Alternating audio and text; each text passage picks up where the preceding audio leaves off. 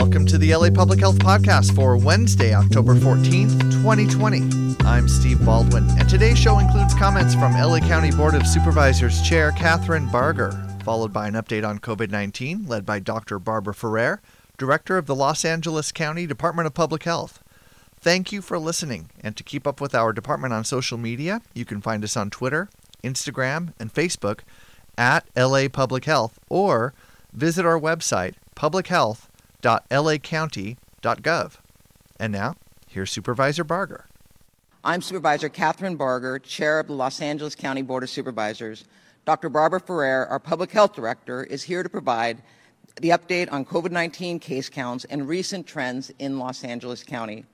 Last month, we rolled out the COVID-19 Safety Compliance Certification Program. This is a no-cost online training which teaches businesses to implement COVID-19 safety protocols. Once completed, business owners receive a certificate and window seal to display in their storefront. This reassures employees and customers alike that the businesses are following COVID-19 infection control and physical distancing requirements.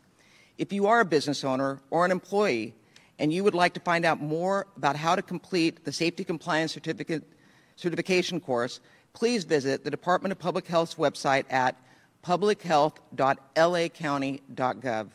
This is an easy way to support employees, customers, and our community on the road to recovery. Additionally, the Los Angeles County Development Authority opened an application process Friday for small businesses to receive COVID-19 financial assistance through the Small Business Revitalization Fund. The Board of Supervisors recently voted to use CARES Act funding to create a small business revitalization grant program and provide eligible businesses with up to $30,000 to pay for working capital expenses necessary for small businesses to remain open. The county is also supporting businesses through the LA Regional COVID-19 Recovery Fund, which we created in partnership with the City of Los Angeles. While there are a variety of federal programs designed to address this crisis, they all have limitations. Financial, technical, and cultural barriers have kept some of our neighborhood partners from accessing federal programs like the Paycheck Protection Program and Economic Injury Disaster Loan. The LA Regional COVID-19 Recovery Fund seeks to address these issues by providing additional support to underserved communities throughout the county. This fund offers loans and grant resources to micro-entrepreneurs, small businesses, and nonprofits. For more information on this program and to learn how you can apply, please visit lacovidfund.org.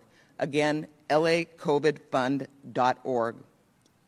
Meanwhile, continuing to support older adults remains a priority for the county and for the state. We are grateful to share that the Great Plates Delivered program has extended through November 8th. Again, it will be extended through November 8th. In LA County, this meal assistance program provides eligible seniors with 3 home-delivered meals a day. Participants include seniors older than 65, seniors 60 to 64 who have been diagnosed or exposed to COVID-19, and those at high risk of COVID-19. When a senior is connected to Great Plates Delivered, we are also helping your local restaurant, hospitality, and transportation community get back to work. Regardless of your age or status, if you need food, rental assistance, childcare, or mental health services, please remember we are here to help. You can visit us online at covid19.lacounty.gov. For all residents to receive resources they deserve, please, everyone must complete the census. We received word that the Supreme Court has decided the day to complete the census is tomorrow, October 15th. If you haven't already, please go to 2020census.gov or call 844-330-2020. Every person matters. Each person who completes the census ensures more funding for crucial community programs, including emergency services, health care, and for our schools. It only takes a few minutes. It is completely confidential, and it has a huge impact on the County of Los Angeles. With that, I would like to introduce Dr. Barbara Ferrer to give the update. Thank you. Thank you so much, Supervisor Barger, and to the entire Board of Supervisors for your leadership and tireless work serving the many communities across LA County. Good afternoon, everyone, and thanks for joining us. Today, I'd like to update you on the new state change to private gatherings guidance.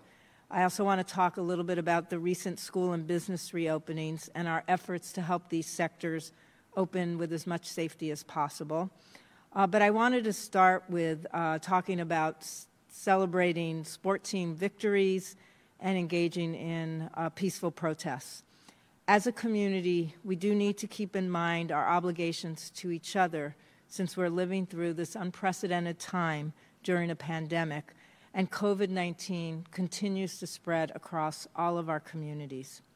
If you were in a crowd with non-household members, especially if people weren't wearing their face coverings and were shouting, chanting, or singing, you may have been exposed to COVID-19, since it's very possible that you could have been near a person who was infected with the virus. And as we have learned, people can pass the virus to others even when they have no symptoms. If you attended one of these gatherings, it's very important that you stay away from other people, especially from those at greater risk of becoming seriously ill from COVID-19, and monitor yourself for symptoms for the full 14 days from your exposure. This is essential to prevent the unintentional transmission of COVID-19 to others, especially those who we know are more vulnerable for serious illness. I also encourage you to get tested if you've been in a crowd or a gathering where people were close together and not wearing face coverings and/or not keeping their distance. By finding out if you're positive, even if you have no symptoms yet, you can quickly isolate to protect your family, your friends, and your coworkers from becoming infected by you. You also can get the medical care that you need. But as a reminder, a negative test does not mean that you don't need to exclude yourself from being around others for the full 14 days. This virus takes 14 days to incubate. On Friday, I also want to note that the state updated their guidance to allow for private gatherings of 3 or fewer households, as long as the private gathering is outdoors, everyone wears a cloth face covering, and everyone keeps at least 6 feet of distance from each person. Food, if it's going to be available, needs to be in single-serve disposable containers, and the duration of the gathering needs to be short. Tomorrow, we'll be updating the health officer orders here in LA County to align with this change in the state guidance, noting that all gatherings with people who are not in your household increase your risk for transmitting or becoming infected with COVID-19. It is recommended that if you do gather with 2 other households, you do so with the same households each time, creating a quasi-bubble that can reduce the risk of spreading the virus to others. A single household or a living unit does not include institutional group living situations such as dormitories, fraternities, sororities, or residential care facilities, nor does it include commercial group living arrangements such as boarding homes, hotels, or motels. And please note, it's critically important that you don't attend any private gathering if you're experiencing symptoms of illness, you've tested positive for COVID-19, or if you were exposed or likely to have been exposed to someone who is positive. So for all of you who are participating in celebrations or protests, please don't now go to gatherings until your 14 days is over. Please note that it's also important to remember that while these small private gatherings are allowed, large public events and large gatherings, with the exception of those that are happening with houses of worship or those that are associated with a public protest, those other kinds of gatherings or large public events remain prohibited by the county health officer order, even if they're being held outdoors. And there's nothing in the state's revised guidance that changed this. I want to transition for a moment to just talk about the fact that an important strategy here in LA County for reducing community transmission of COVID relies on individuals and businesses complying with health officer orders. So whether we're talking about individuals needing to keep their distance and wear their face coverings when they're around others, or we're talking about businesses that are reopening now to permit indoor activities with their customers, all of us need to comply with the health officer orders.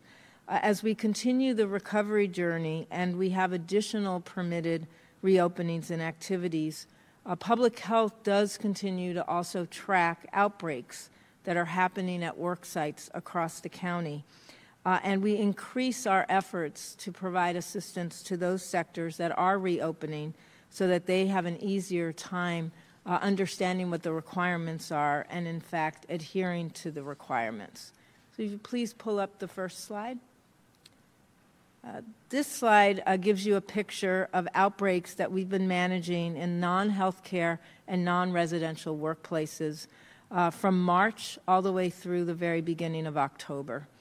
Outbreaks in workplaces are of special concern to us because they represent a situation where a large number of people can get exposed to COVID-19 in one location, but also those very same people, when they return to their communities and their homes, can in fact infect others.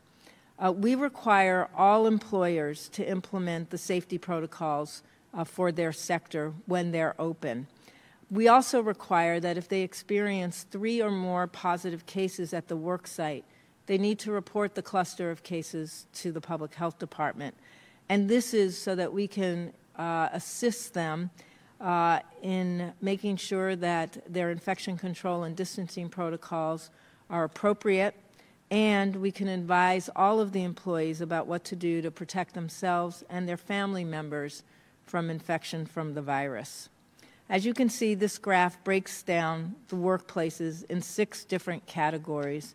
The 2 categories at the top, the white line and the red line, are the categories I want to focus on for today. The top line, which is in red, represents general work sites, and this includes most work sites, from warehouse facilities to essential office buildings to retailers and manufacturing facilities. And you can see after the July spike that we had in outbreaks at workplaces, similar to the spike we saw in cases, hospitalizations, and deaths, we also, in terms of outbreaks that we were following, saw a decline in outbreaks. This corresponds to some businesses needing to reclose. I want to note that, however, we saw this steep decline. We have had a recent increase in outbreaks that is being investigated at all of these work sites. The 2-week period from September 6th through the 19th saw only 23 outbreaks at these work sites, and this is really the lowest number we've seen since June. But in late September through early October, we saw the number of work sites begin to increase again, and now we had over 39 outbreaks being investigated in just a 2-week period. And for us, this is a cause for concern, and we'll continue to be monitoring what's happening at workplaces.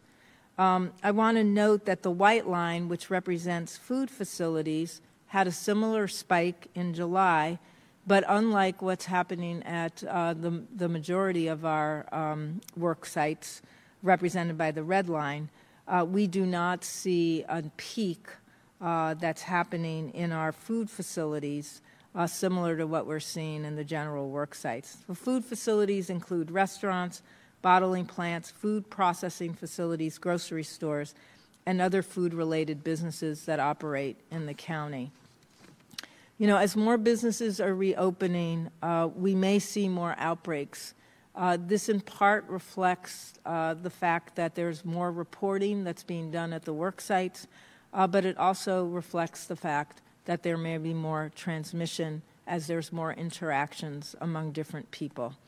It's our goal, however, and I think it's a shared goal with all of our businesses, to make sure that we're notified as early as possible when there are cases at a work site, because this is a strategy that we can use to successfully make sure that the few cases that they may be seeing at a work site does not quickly translate to dozens and dozens of cases. Most work sites need our team to come in and be helpful, both with the identification and testing of cases, but also with making sure that we're isolating and quarantining employees as appropriate. We'll take the next slide. Inspectors from public health are also out every day visiting businesses to ensure that they're complying with the required infection control protocols for their sector. And we can go on to the next slide. As inspectors are out, we're reviewing the protocols with business owners. We identify any deficiencies, and when warranted, we issue citations and fines for those sites that are out of compliance. This slide shows violations by sectors for inspections occurring between August 28th and October 7th. And it does provide the details related to business compliance with 4 requirements that are in the health officer order: the availability of a disinfection plan, employees' use of face coverings, patrons' use of face coverings, and adherence to physical distancing requirements. As you can see, we are generally finding very high levels of compliance with most directives, and we thank all of our businesses for, in fact, implementing the safety protocols. There is one area for improvement, and that is compliance with physical distancing requirements. But even here, on our inspections, adherence was fairly high at about 85%. Many thanks, deep appreciation to everyone for adhering to the required protocols. The actions people are taking protect employees, customers, and families. And this is the most essential work we have to do now if we're to reduce the continued transmission of COVID-19 in our communities. Next slide. As I mentioned, in rare occasions, we also need to issue fines for businesses that are out of compliance with the protocols. This usually happens when employers are not serious about implementing the health officer protocols and/or they're not taking immediate steps to correct issues that were identified by a health inspector. We began issuing fines at the end of August after a long period of time spent educating employers about the protocols and providing sector-based technical assistance to business owners. This table shows that as of October 6th, we've issued 131 citations to businesses, with gyms and places of worship receiving a significant number of these citations. We do continue to offer free training to all businesses through our COVID-19 Safety Compliance Certificate Program. This program allows employers and employees to voluntarily participate in an online training program that walks them through COVID-19 infection control protocols and allows them to self-certify that they're fully implementing and adhering to the directives. To date, 2,481 businesses have taken the training and received the certificate of compliance, and 2,714 employees also completed the free training. Next slide, please. I want to transition for a moment and talk about reopenings at schools, starting with all of the schools in the county that are currently permitted to open for in-person support and services for high-needs students as long as they adhere to the school reopening protocols. To date, 837 schools have opted to offer in-person learning for high-needs students. 72% are public schools, 15% are charter schools, and 13% are private schools, including parochial schools. Over 17,000 students and almost 11,000 staff have returned for on-site support and services. As of this week, the San Gabriel and South Bay Harbor regions of our county have the most schools that have reopened for students of high need. Public health does have a dedicated team of specialists that provide TA and disease management control to all schools that are reopened or reopening. Every school that reopens receives a call and a site visit from the health department as we work together to ensure reopening protocols are closely followed. We're also working in partnership with various schools and school districts to monitor any positive cases so we can get ahead of potential outbreaks in a school community. So far, in schools that have reopened for services for high-need students, we have no reported cases among students and only a handful of cases among staff. In each situation where staff have tested positive, we have implemented the disease management plan to ensure that cases are isolated and close contacts are quarantined. We will post on our website a list of schools with 3 or more positive cases among both staff and/or students. To date, we have no schools reporting 3 or more positive cases as part of the reopening services for students of high need. We'll take the next slide. As of October 10th, Public Health received 62 applications from schools for waivers to open for grades TK through 2 in-person learning. A number of these applications were incomplete, so we're working with schools to ensure they submit all the necessary application requirements. As a reminder, once an application is received and it's complete, it will be sorted with other complete applications received that week by supervisorial district and ranked by the percentage of students who are eligible for free and reduced meals, with preference given to those schools with the highest percentage of eligible students for this program. 30 schools per week will be permitted to reopen, and these schools will be equally distributed between the 5 supervisorial districts. Any unclaimed waiver slots for a particular week will be granted to schools with the highest percentage of students receiving free or reduced, eligible for free or reduced meals, regardless of supervisorial district. Schools that are not selected in a particular week do not need to reapply. They will be considered in the next round of review for waiver approvals. The review process could take 2 to 3 weeks because it includes a consultation with the California Department of Public Health. Schools do need to wait until their applications have been approved before opening. But once approved, Public Health will move quickly to provide technical assistance, including a site visit, so that the schools applying for waivers also feel well supported in their reopenings. All schools need to follow the required school reopening protocols for infection control, distancing, and cohorting. We are hopeful that if we work together and in close partnership with the entire school community, we can successfully reopen schools for our youngest students without increasing community transmission of COVID-19. I do want to thank all of the school districts, the teachers, the staff, the administrators, the parents, the students across the entire county for working so hard to ensure that our classrooms and our schools are environments that are as safe as possible for learning and working. And now to update you on our current status. I'm sad to report 22 additional deaths across our county. 5 people who died are over the age of 80, and 4 people in this age group had underlying health conditions. 7 people who died are between the ages of 65 and 75, and 6 people in this age group had underlying health conditions. 5 people passed away who were between the ages of 50 and 64, and 4 people in this age group had underlying health conditions. 1 person passed away between the ages of 30 and 49. This person did not have any underlying health conditions. And 1 person who died was young, between the ages of 18 and 29. This person also did not have any underlying health conditions.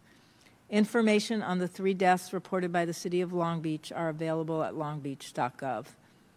This unfortunately brings the total number of deaths to 6,812 across LA County.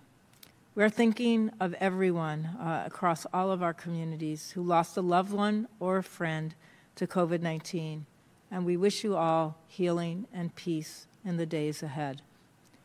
For the 6,413 people who passed away where race and ethnicity has been identified, 51% are Latina Latinx, 23% are white, 14% are Asian, 10% are Black, slightly less than 1% are Native Hawaiian or Pacific Islander, and 1% identified with another race or ethnicity. We're also reporting 1,349 new cases today. This does bring the total number of cases in LA County to 285,016. These cases include a total of 12,471 cases reported by the City of Long Beach and 2,655 cases reported by the City of Pasadena. We're also reporting a total of 1,889 confirmed cases among people experiencing homelessness. There are currently 720 people that are hospitalized with COVID-19. 27% of the people who are in the hospital are in the ICU, and 13% are on ventilators. We've investigated a total of 1,987 residential congregate settings and non-residential settings with at least one confirmed case of COVID-19. Of these, currently we have 386 open investigations, and we've closed investigations at 1,601 sites. When we close an investigation, it's because we've had no new cases over a 14-day period at these sites. We are confirming the total number of cases in our institutional settings is now 36,132. 18,143 of the confirmed cases were among residents. 17,989 were among staff. We are sad to report that 2,945 residents in institutional settings passed away from COVID-19. 2,628 of the people who died in institutional settings resided in our skilled nursing facilities. Of the 19 reported deaths today, excluding the 3 deaths in Long Beach, 2 were among people who resided in our skilled nursing facilities. And again, our deepest sympathies are with all who are mourning someone who has passed away from COVID-19. We're also reporting total of 3,847 confirmed cases at some point at the jail facilities. 3,385 were among people who were incarcerated, and 462 are among staff. There are 259 cases total at the state prisons. 193 were among people who are incarcerated, and 66 are among staff. And there are 759 cases in the federal prison facilities, 742 among people who are incarcerated, and 17 among staff. The numbers in our juvenile facilities are at 159 cases. This has remained steady, 73 among youth and 86 among staff. To date, over 2.8 million people in LA County have been tested and had their test results reported to the health department. The cumulative positivity rate remains at 9%. In closing, I do want to acknowledge that tomorrow is Global Hand Washing Day. And this should serve as a reminder of the power simple actions taken by each one of us can have in preventing the transmission of COVID-19.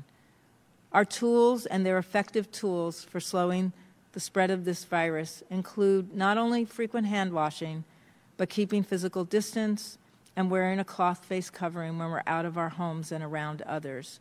It also includes isolating when we're positive for the virus and quarantining for 14 days if we've been exposed to the virus. There are no shortcuts for isolating and quarantining. They are essential tools, and we need to use them. This is not the time to be complacent. We still have a great deal of transmission of COVID-19 across our communities, and we remain one of a handful of counties in the state that is still in Tier 1. We're beginning also to see some modest increases in cases and in outbreaks. And while this can be expected when more people are engaged in activities and at work and in their private lives with others that put them in contact with other people, it is concerning and it will slow down our recovery journey. We need to keep doing what we know works. Each of us has the opportunity every single day to make the right choices that help reduce the transmission of COVID-19 and helps save lives. And now I'll turn this over to Dr. Galley to give us updates from the Department of Health Services. Thank you. Good afternoon. I'll provide a brief update on the COVID hospital demand modeling, and then we'll turn it over for questions. It's been a couple of weeks since I've provided an update on the model, so just a very quick reminder. The model tracks new hospitalizations of patients with COVID-19, both to understand the rate of transmission within the broader community and also in order to keep an eye on the adequacy of our hospital capacity in both the public and the private sector. Remember, while new hospitalizations are a critical and quite reliable measure of transmission of this virus, they are a lagging indicator that reflects COVID-19 transmission that was happening 2 to 3 weeks ago within our communities.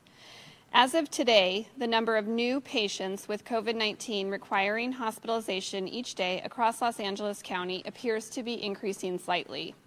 The state reported this week that COVID-19 hospitalizations are at a 6-month low. As just shared by Dr. Ferrer, the number of patients hospitalized with COVID-19 within Los Angeles County is currently 720.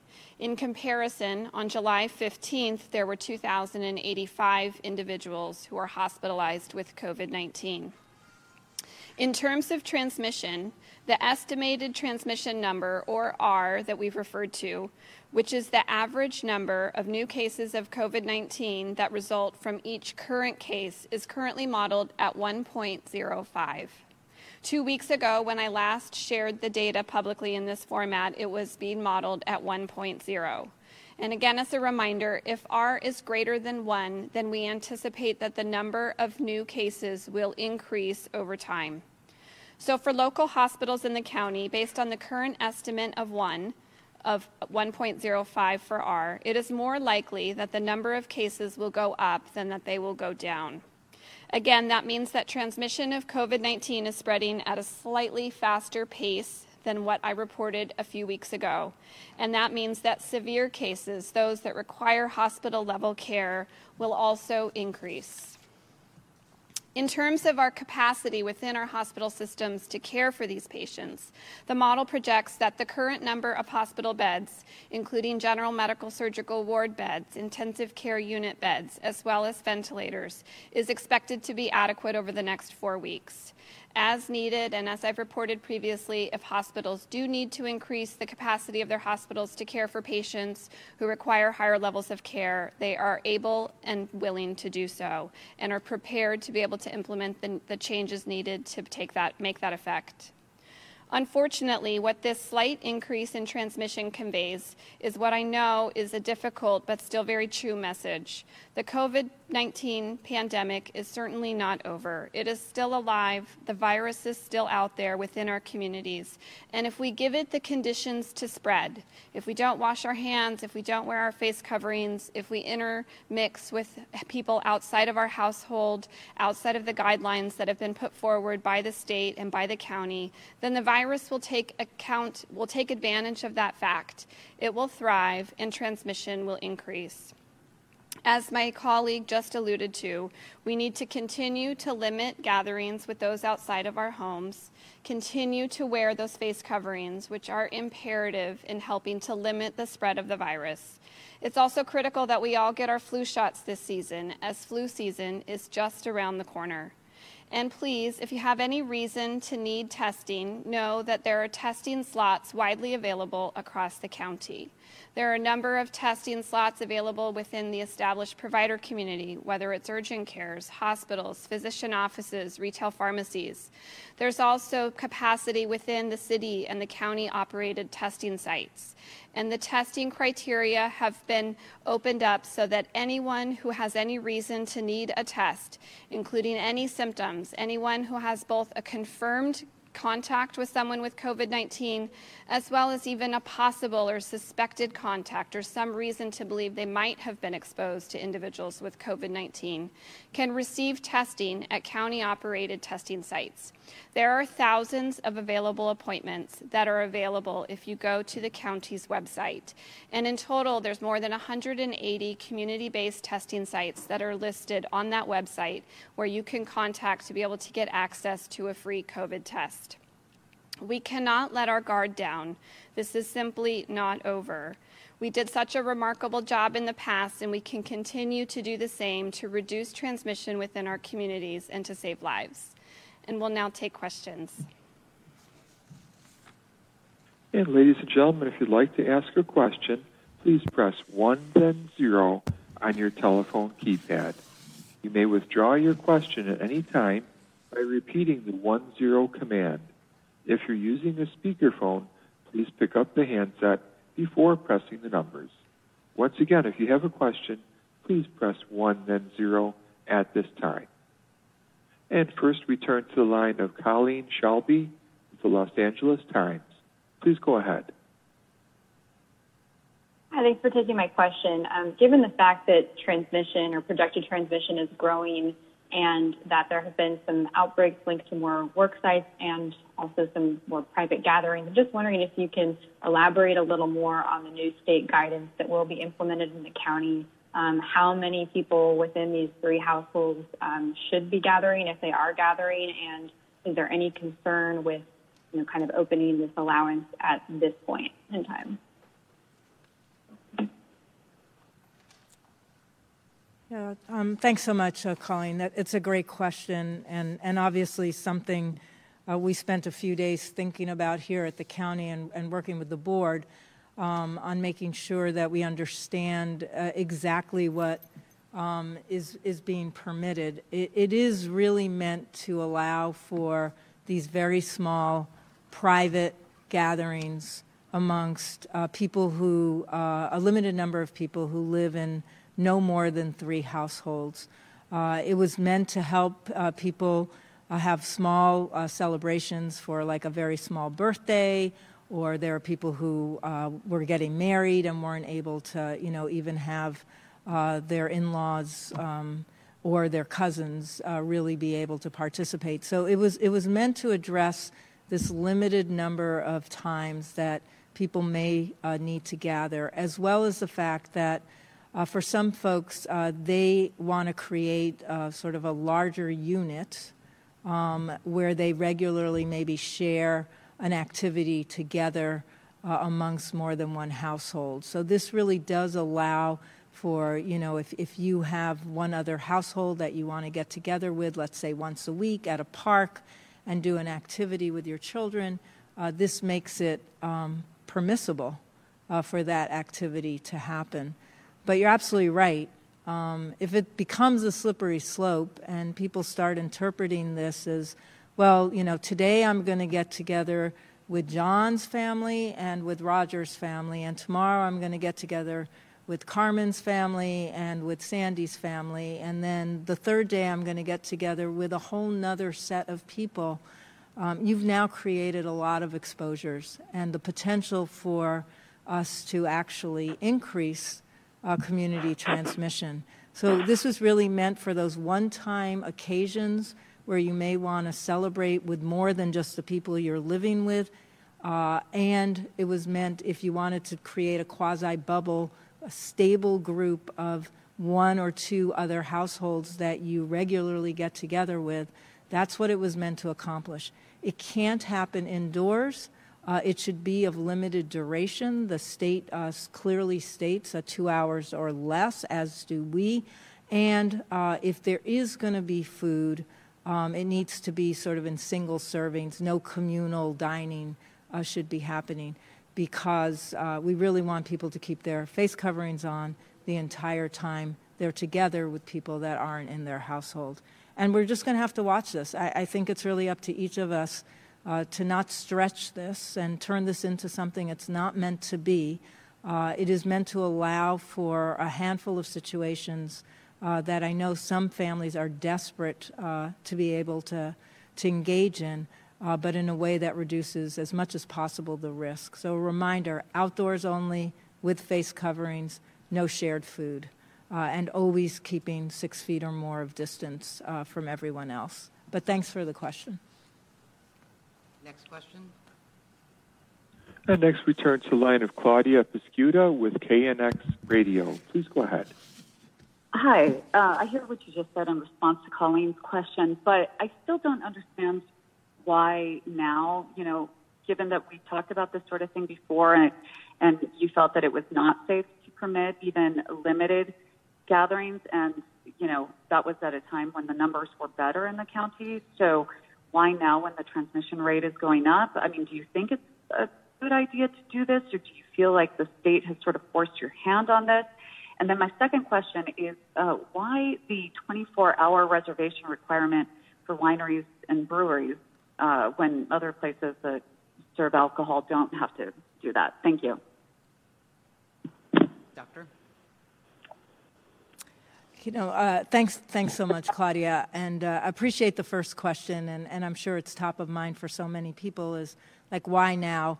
Why, and we get this question on why are we reopening now? I think the issue for us is to try to do some activities that it's very, very hard for everyone not to do for months and months and months, and try to do it with as much safety as possible. We are threading the needle here, but I think it is appropriate for us to try to do some of the activities that people are desperate to be able to do with absolute adherence to the guidance. I think the big question is that last part of this. If we get on this slippery slope, people try to stretch this, they go inside, they have a dinner party at a restaurant. That was never what this was meant to be. It was meant to allow for something to happen in outside where it can be as safe as possible with a very small number of people. And we'd like this to be successful. We'd like this not to result in a lot of increased community transmission. But that depends on all of us understanding what the risk is if it's not done according to the guidance. So again, I think all along, every reopening carries with it risk. Every new permitted activity carries with it risk. What we're trying to do is, now that we know more about how to manage risk, and we certainly know more about how to curtail the spread of this infection, primarily with our face coverings, our distancing, and keeping outside, we'd like the opportunity to be able to add this to the permitted list of activities with hopes that we're going to do a good job at it. And I think the second question is why the 24-hour advanced reservation for wineries and breweries. I think there was an agreement that this is a higher risk setting, and that we would be able to try to implement some restrictions that may, in fact, mitigate against some of that risk. One of the biggest risks, obviously, is people gathering and waiting to get into an establishment that really was set up primarily as a place where people went to drink. So we're going to try it with reservations. We've also, requested that the hours be curtailed somewhat so that there's some limited hours. And again, if we do this well, we don't have a lot of associated cases and outbreaks at the breweries and wineries, then I think we revisit what the guidance documents call for, what our directives call for, because we have some evidence that it's being done with a lot of safety, and it hasn't created a lot of increased risk for the community. But we'll take the next question. We have time for one more. Is there? One more question. And it comes from the line of Patrick Healy with NBC News. Please go ahead. Hi, doctors. Thank you very much. Wondering if you could elaborate a little bit more on this pattern we've been seeing in the daily reporting of COVID, where after the weekend we have 3 days below 1,000 cases, then we have 4 days in a row well over 1,000 cases. Is our 7-day average actually increasing now, reflecting that R is greater than 1? And perhaps I missed this, but I didn't hear any direct discussion of the state's Halloween guidance issued this week. Do you have anything to add to what the governor said about Halloween observances? And finally, could you comment, maybe Supervisor Barker could comment on any thoughts to relaxing the rules for the outdoor family entertainment centers? Thank you. So I'll answer the first question, and that is we work closely with Dr. Ferrer, and we are closely monitoring the numbers. And one of the things we don't want to do is to open up too quickly and have the numbers go up and then have to completely close down. So what the board has agreed to do is a very methodical and systematic way of reopening when we're given the green light by the state. And so I know that outdoor family entertainment centers has been discussed with the board. I think we discussed it in open session yesterday. I think Supervisor Hahn brought it up. So obviously it is something that we are considering, but we want to see how we roll out with the wineries and breweries and the indoor malls at 25% capacity. We open the nails. So it is definitely on the table and something that we are working closely with public health to consider once Dr. Ferrer feels comfortable that the numbers based on this week and actually next week really do allow us to do that. Thank you, and then Dr. Ferrer. Yeah, thanks so much, Patrick. And yes, you're absolutely right to note that increasingly we have a pattern where oftentimes, for sure, Sunday and Monday our numbers are the lowest that they are. Sometimes that extends into Tuesday, particularly after a Monday holiday. It is, from our assessment, a reporting lag and a testing lag. More people are getting tested during the weekdays than they are getting tested on the weekends. Many testing sites, in fact, have shorter hours on the weekends, and many testing sites aren't open at all on Sunday. The same thing with the death reportings. They're slightly down because we think there's a lag on people just reporting them to us until they get back to work on Monday. You know, all of our data is one day behind. So that's what you're seeing there is really a reflection of the data that we received about the previous day. You're right about we do look now a lot at what's the average for the 7 days because we've noted that same pattern. It's gotten more pronounced in September and in early October. We've hovered between 1,000 cases a week and 1,100 cases a week. Last week we were at 1,100 cases a week. I would be worried if we continue to average out at 1,100 cases a week. We were actually hoping that we would start seeing a small decrease in that weekly average. That would be one of the indications that we're actually back to slowing the spread. I think we've sort of plateaued here, and we plateaued obviously at a case rate that's too high. So we would like to get back down to below 1,000, an average of below 1,000 new cases a day, as low as we can go, actually. Halloween guidance, yes, the governor did issue the Halloween guidance. I want to note that we issued Halloween guidance a couple of weeks ago.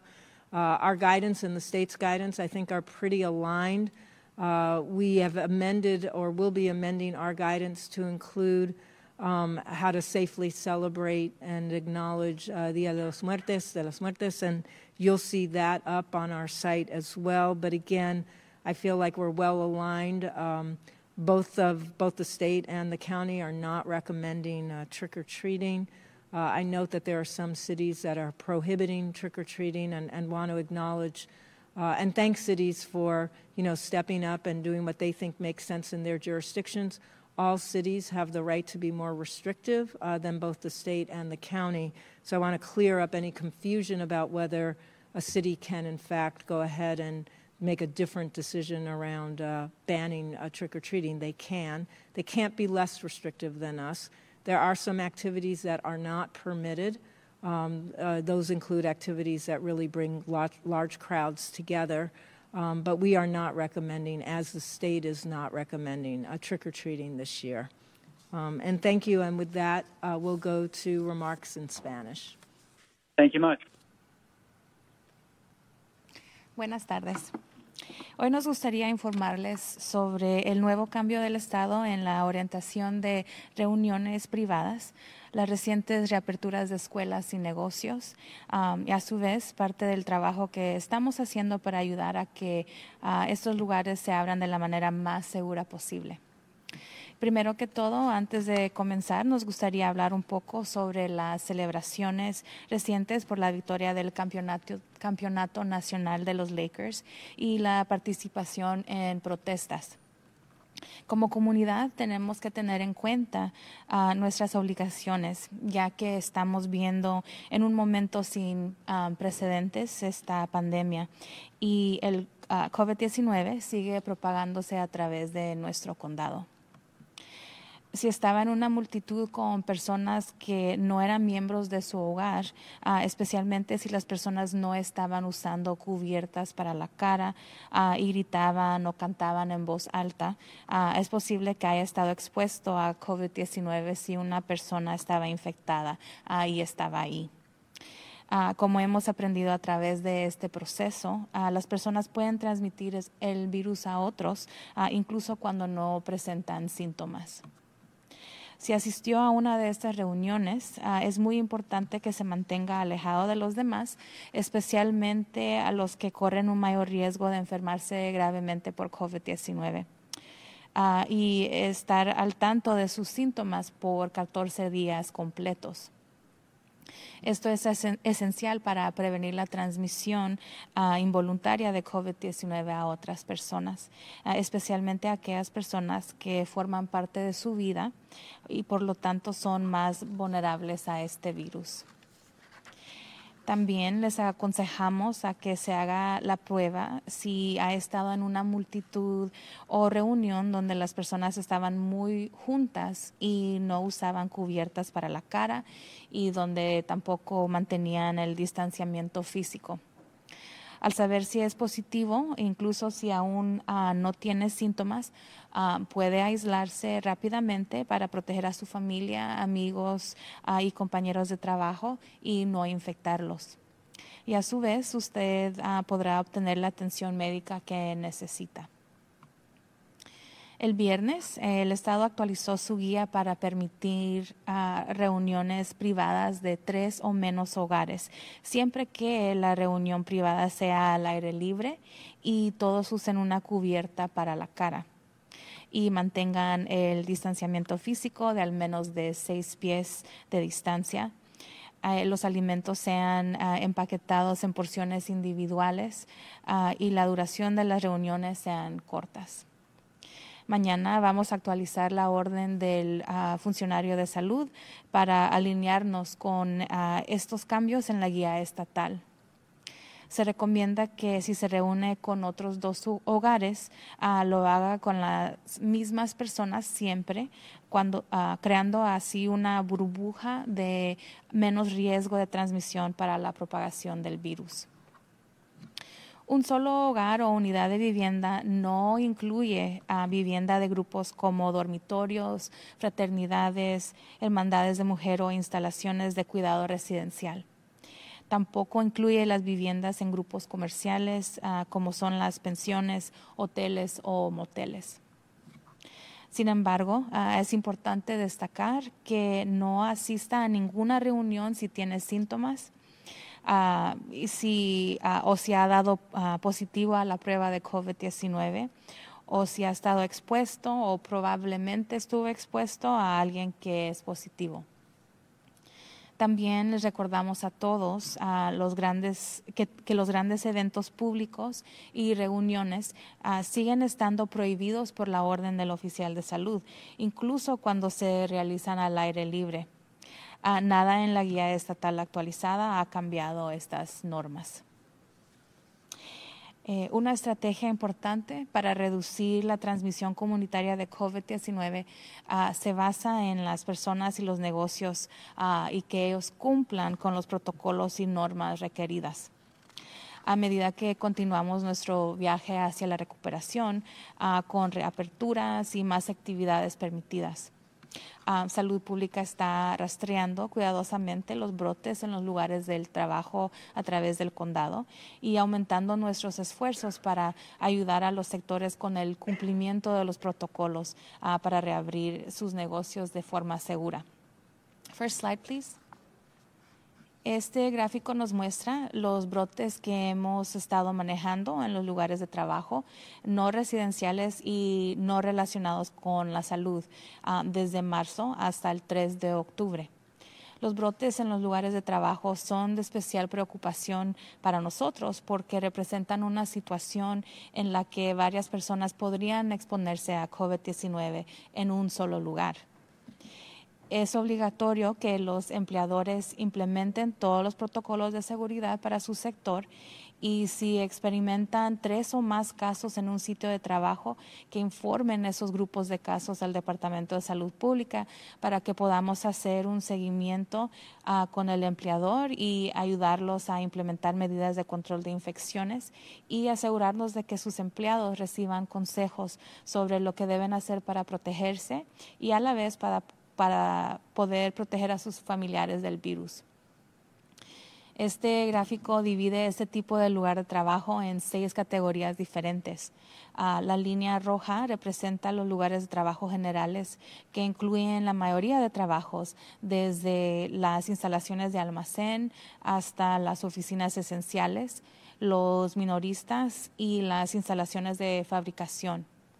Después del incremento de brotes que vimos en julio, similar a lo que vimos con casos, hospitalizaciones y fallecimientos, vimos una disminución en los brotes cuando los negocios volvieron a cerrar.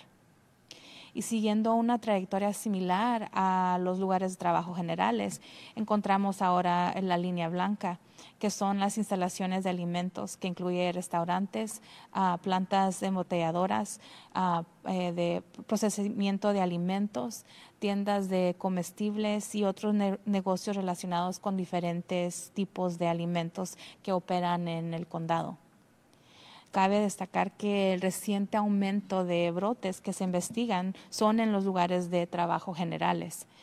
El periodo de 2 semanas del 6 al 19 de septiembre fue de solo 23 brotes, el número más bajo que habíamos tenido desde junio. Desde finales de septiembre hasta principios de octubre, hemos visto que nuevamente la cantidad de brotes en el lugar de trabajo comienza a aumentar a 39 en un periodo de 2 semanas. Esto es de esperar a medida que reabren más negocios. Además, queremos agradecer a los empleadores que nos han informado sobre algunos casos. Nuestro objetivo, a medida que los negocios reabren, es mantener estos números lo más bajos posible. Cuando los empleadores nos notifican con anticipación que hay un posible grupo de casos en el lugar de trabajo, podemos ayudar a prevenir un brote más grande.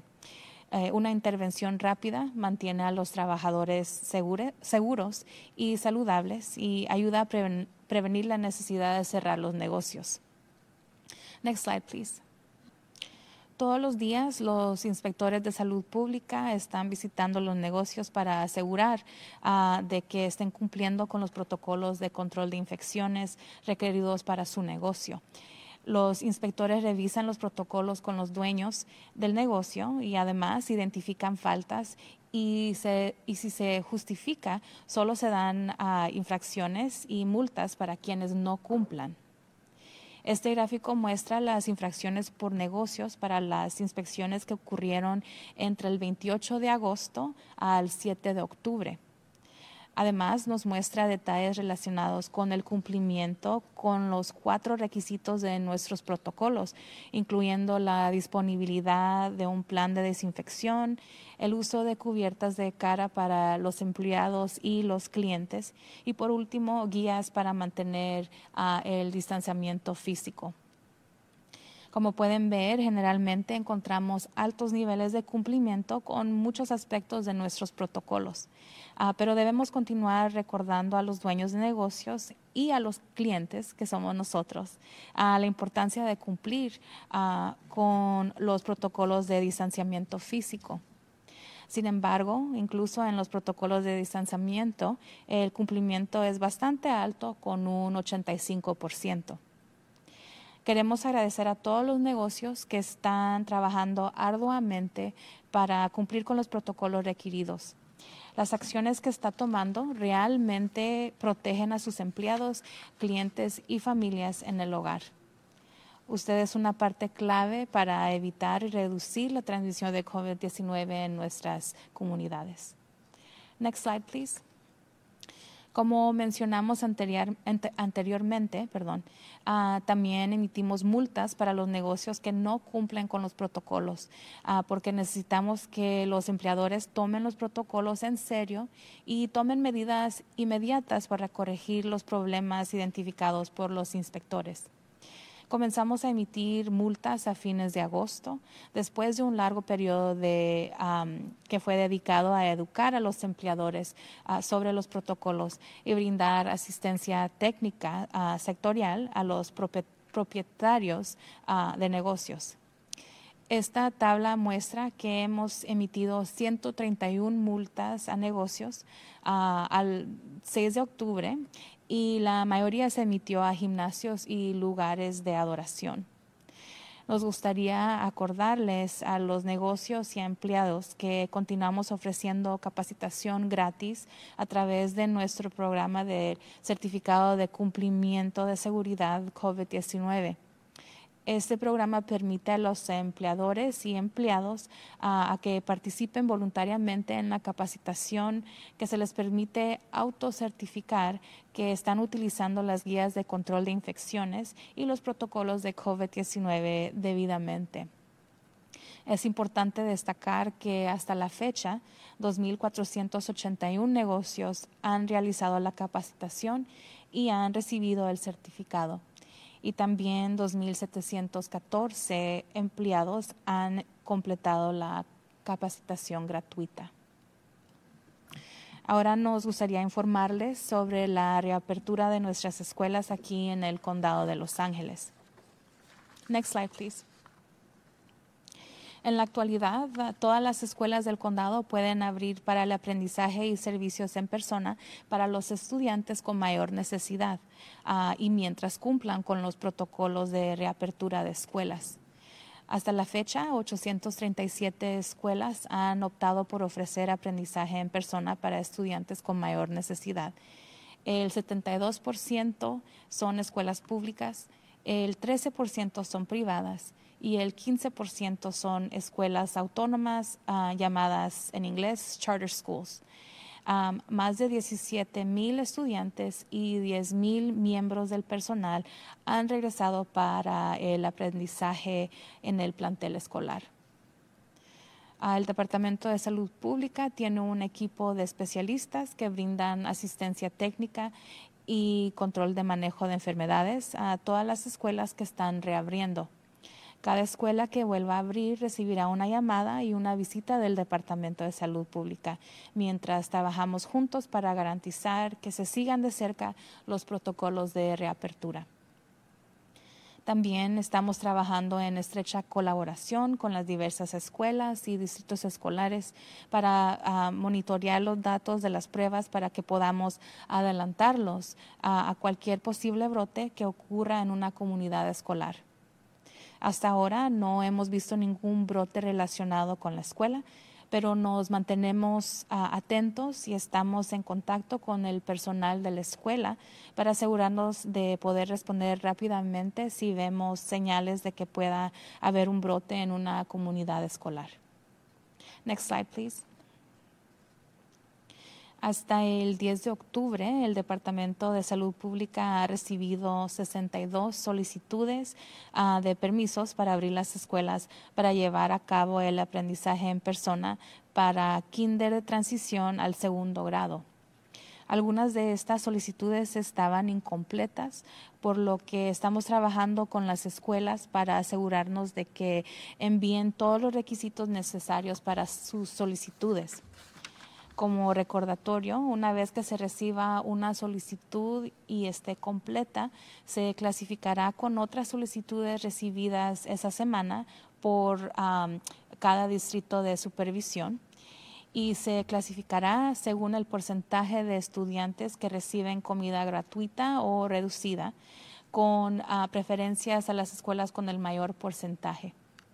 Se permitirá la reapertura de 30 escuelas por semana y se van a distribuir igualmente entre los 5 distritos de supervisión.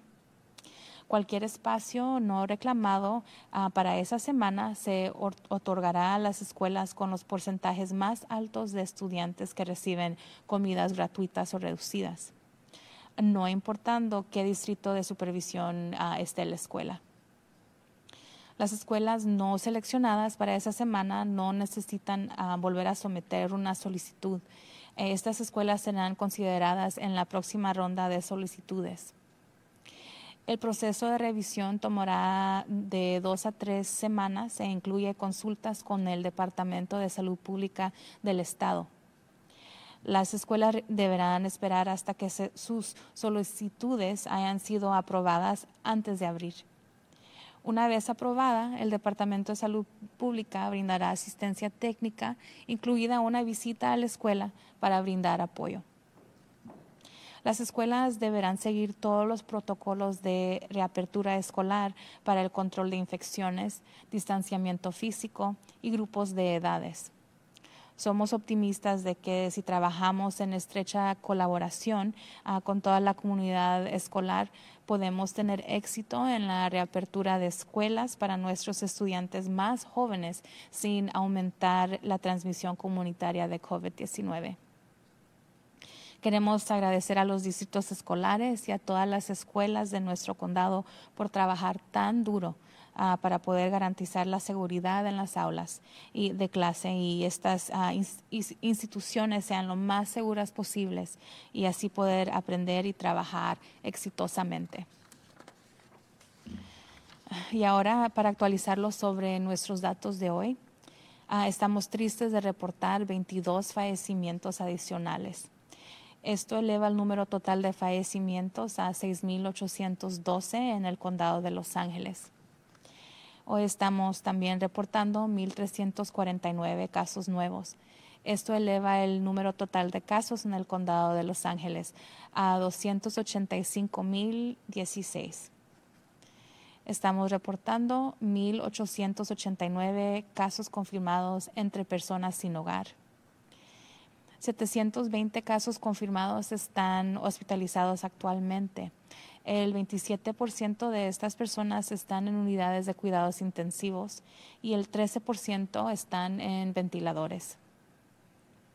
El total de casos confirmados en entornos institucionales es de 36,132, incluidos 143 residentes y 17,989 personal. También nos da tristeza informar que 2,945 residentes en entornos institucionales han fallecido por causas de COVID-19. 2,628 de estas personas que fallecieron en entornos institucionales residían en centros de enfermería especializados. Hoy también reportamos 3,847 casos confirmados en algún momento en las instalaciones de la cárcel. Hay 259 casos en la prisión estatal, 759 casos en las prisiones federales y 159 casos en los centros de menores. Más de 2.8 millones de personas se han hecho la prueba y los resultados han sido informados al Departamento de Salud Pública aquí en el Condado de Los Ángeles. El 9% de estas pruebas fueron positivas.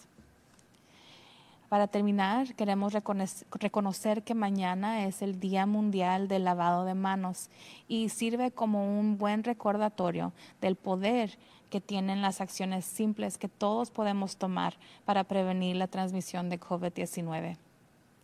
Nuestras herramientas para frenar la propagación de este virus incluyen no solo lavarnos las manos con frecuencia, sino también mantener la distancia física, usar una cubierta para la cara cuando estamos fuera de nuestras casas y alrededor de otras personas, y al mismo tiempo aislarnos cuando somos positivos para el virus y sobre todo ponernos en cuarentena durante 14 días si hemos estado expuestos al virus. No podemos bajar la guardia. Todavía hay una gran transmisión de COVID-19 en nuestras comunidades. Estamos comenzando a ver aumentos moderados en casos y brotes, y esto es de esperar a medida que los negocios vuelvan a abrir.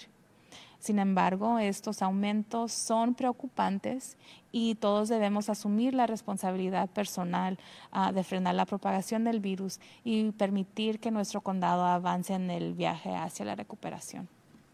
Okay. Now we'll go ahead and move on to remarks in Armenian. Շնորհակալություն վերահսկիչ Բարգերին եւ ամբողջ վերահսկիչ խորհրդին։ Բարի օր բոլորին։ Շնորհակալություն մեզ միանալու համար։ Այսօր ես կցանկանայի ձեզ տեղեկացնել մասնավոր հավաքույթների ուղեցույցի վերջին դպրոցների եւ բիզնեսների վերաբացման վերաբերյալ պետության նոր փոփոխությունները այն ոլորտների հնարավորինս անվտանգ բացման օգնելու մասին։ Ես կցանկանայի խոսել մարզական թիմերի հաղթանակները տոնելու եւ բողոքի ցույցերի մասնակցելու մասին։ Որպես համայնք մենք պետք է հիշենք, որ միմյանց հանդեպ պարտավորություններ ունենք, քանի որ ապրում ենք աննախադեպ ժամանակաշրջանում համաճարակի ընթացքում եւ COVID-19 շարունակում է տարածվել մեր շրջանի տարածքում։ Եթե դուք բազմության մեջ եք եղել ոչ ընտանիքի անդամների հետ, հատկապես եթե մարդիկ չեն կրել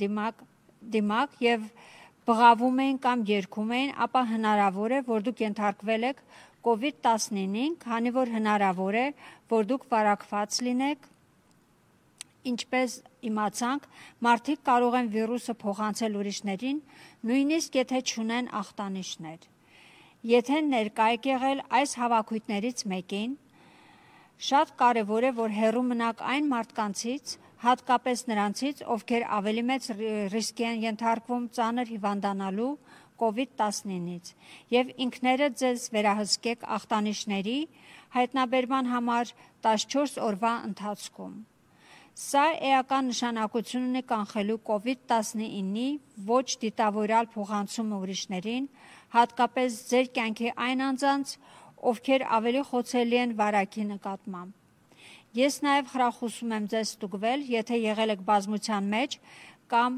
հավաքվել եք այնտեղ, որտեղ մարդիկ իրար մոտ էին եւ դեմքի ծածկոցներ չէին կրում։ Իրենց հեռավորությունը չէին պահում։ Պարզելով դրա կանեք, նույնիսկ եթե դեռ ախտանիշներ չունեք, կարող եք արագ մեկուսանալ ձեր ընտանիքի ընկերների եւ գործընկերների ձեր կողմից վարակվելուց պաշտպանելու համար եւ ձեզ անհրաժեշտ բժշկական օգնություն ստանալու համար։ Ուրբաթ օրը նահանգի գրասենյակը թարմացրեց իր ուղեցույցը, որպեսզի թույլ տա 3 հոգի կամ ավելի քիչ մասնավոր հավաքույթներ, քանի դեռ մասնավոր հավաքույթները բացօթյա են, բոլորը հագնում են կտորի ծածկույթ եւ պահում են առնվազն 6 ոտնաչափ ֆիզիկական հեռավորություն եւ սնունդը մատուցվում է մեկանգամյա օգտագործման սպասքով, իսկ հավաքույթի տեղողությունը կարճ է։ Վաղը մենք կթարմացնենք առողջապահության սպայական հրամանը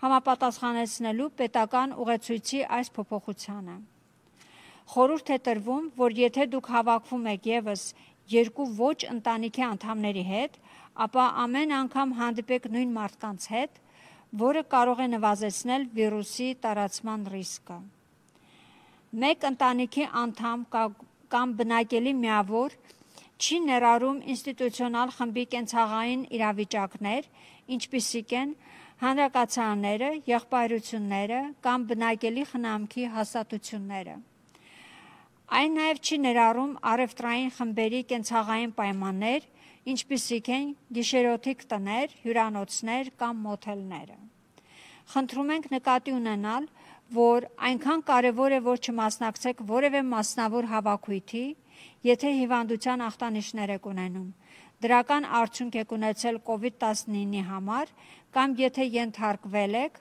կամ հավանական է, որ ենթարկվել եք վիրուսով դրական մարդուն։ Որպես հիշեցում, խոշոր հասարակական միջոցառումներն ու հավաքույթները շարունակում են արգելվել առողջապահության սպայի հրամանով, նույնիսկ այն ժամանակ, եւ դրանք անցկացվում են դրսում, եւ պետական վերանայված ուղեցույցում ոչինչ չի փոխում դա։ Աշխատավայրի բռնկումները եւ թարմացումներ։ COVID-19 համայնքային փոխանցումը նվազեցնելու կարևոր ռազմավարությունը հիմնված է անհատների եւ ձեռնարկությունների վրա, որոնք համապատասխանում են առողջապահության նախարարի հրամանին։ Քանի որ մենք շարունակում ենք մեր վերականգնման ճանապարհը լրացուցիչ թույլատրություններ տալ վերաբացումներով եւ գործնեությամբ, Հանրային առողջապահության ուշադիր հետևում է շրջանի աշխատավայրերի բռնկումներին եւ ավելացնում է մեր հսկողությունը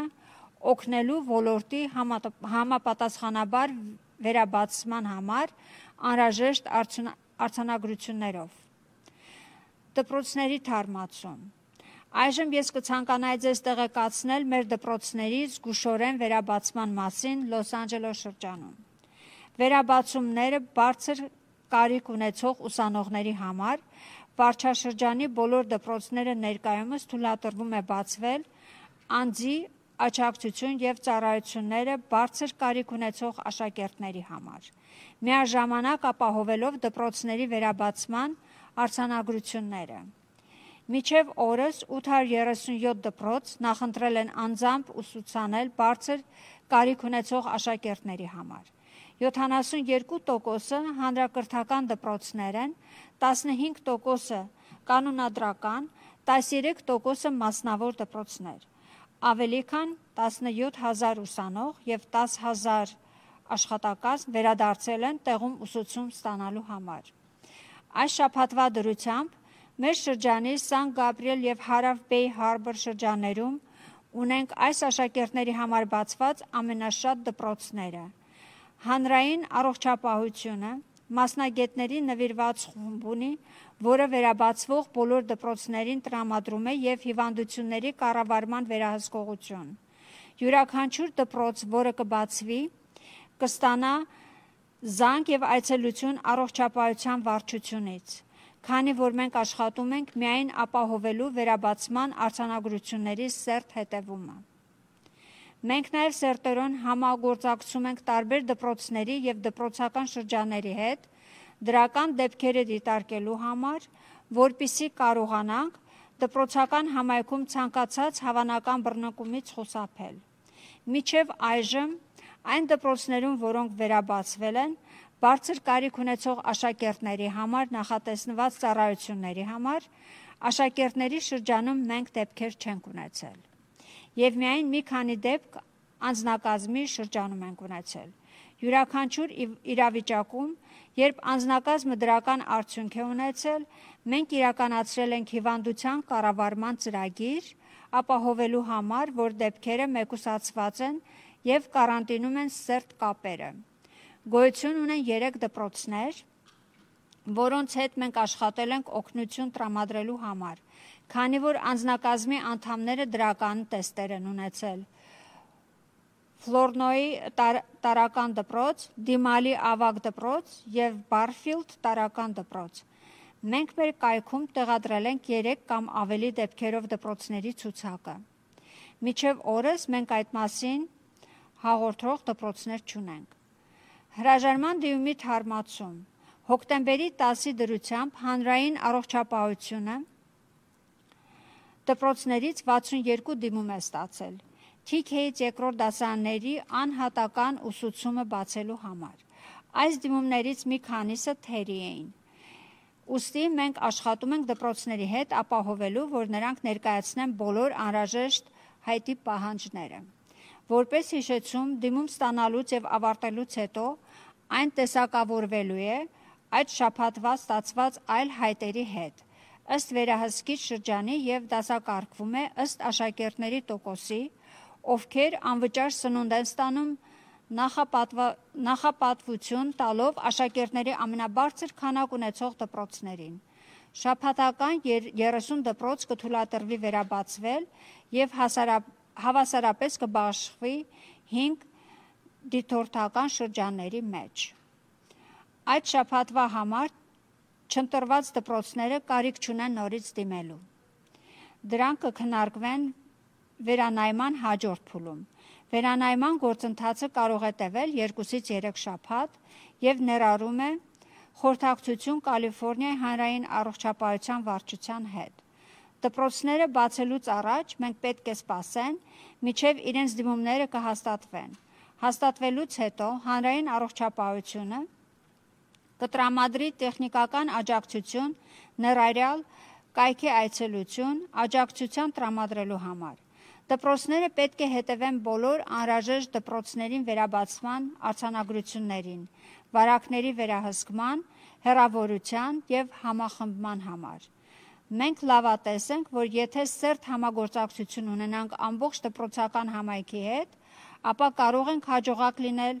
մեր ամենաերիտասարդ աշակերտների համար դպրոցների վերաբացման հարցում, առանց ավելացնելու COVID-19-ի համայնքային փոխանցումը։ COVID-19-ով համայնքային փոխանցումը ես շնորհակալություն եմ հայտնել դպրոցների շրջանների եւ մեր շրջանի բազմաթիվ դպրոցներին այն բանի համար, որ այդքան աշխատել են դասարաններն ու դպրոցները սովորելու եւ աշխատելու համար հնարավորինս անվտանգ միջավայր ապահովելու համար։ Ներկա իրավիճակի վերաբերյալ այսօր ցավով ենք հայտնում եւս 22 մահվան մասին, այս մարդկանցից 5-ը 80 տարեկանից բարձր են, որոնցից 4-ը ունեցել են ուղեկցող առողջական խնդիրներ։ 7-ը 65 տարեկանից 79 են, որոնցից 6-ը ունեցել են ուղեկցող առողջական խնդիրներ։ 5 անձի տարիքը 50-ից 64-ն է եւ 4-ը ունեցել են ուղեկցող առողջական խնդիրներ։ 1-ը 30 տարեկանից 49 է եւ չի ունեցել ուղեկցող առողջական խնդիրներ։ 1 անձը 18 տարեկանից 29 է եւ նույնպես չի ունեցել ուղեկցող առողջական խնդիրներ։ Սա բերում է ընդհանուր մահերի թիվը 6812-ի Լոս Անջելես շրջանում։ Էթնիկ պատկանելությունը հետևյալն է. 51% լատինո-լատինեքս, 23% սպիտակ, 14% ասիական, 10% աֆրոամերիկացի, 1% բնիկ հավայան եւ 1% այլ էթնիկ խումբ եւ այլ ռասա։ COVID-19-ով մահացած անձանց 92%-ը ունեին ուղեկցող առողջական խնդիրներ։ Այսօր մենք հայտնում ենք 1349 նոր դեպքերի մասին։ Սա բերում է Լոս Անջելես շրջանի դրական դեպքերի ընդհանուր թիվը 285016-ի։ Այս դեպքերը ներառում են Լոնգ Բիչ քաղաքում մեր գործընկերների կողմից գրանցված 12471 դեպքեր, իսկ Փասեդենա քաղաքի կողմից գրանցված 2655 դեպքեր, որոնք ունեն անկախ առողջապահական բաժանմունքներ։ Մենք հայտնում ենք 1889 հաստատված դեպք անօթևան ապրող մարդկանց շրջանում։ Ներկայումս հոսպիտալացվել են 720 մարդ, որոնցից 27%-ը գտնվում են ինտենսիվ խնամքի բաժանմունքում, իսկ 13%-ը միացված են շնչառական օդափոխիչների։ Քննություններ են կատարվում 1987 ինստիտուցիոնալ բնակչության հաստատություններում։ Դրանց թվում են ծերանոցներ, ապաստաններ, բուժման կենտրոններ, օժանդակվող բնակելի հաստատություններ եւ քրյա կատարողական հիմնարկներ։